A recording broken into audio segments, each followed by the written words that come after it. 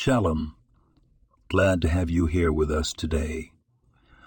We delve into the depths of Tefillin, a mitzvah that connects us to our Creator in a profound way. As the Rambam teaches, Tefillin represents two primary themes. GD's unity and our obligation to serve Him with our mind. Tefillin contains 4 separate Torah sections, each dealing with one of these themes.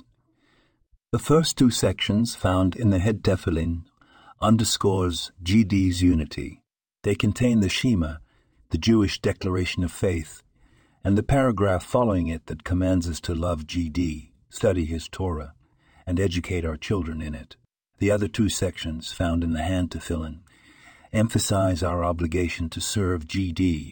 They recount the exodus from Egypt, reminding us of GD's miracles, which we should always remember and teach to our children. By placing the Tefillin on our head and hand, we symbolically commit our intellect and our action to GD's service. By doing so, we link our deepest thoughts and our most mundane actions to GD's unity and our duty to serve Him. So in every endeavor, let's remember the profound lesson of the Tefillin, to serve GD with both our mind and heart, making every thought and action count for a higher purpose. This podcast was produced and sponsored by Daniel Aronoff.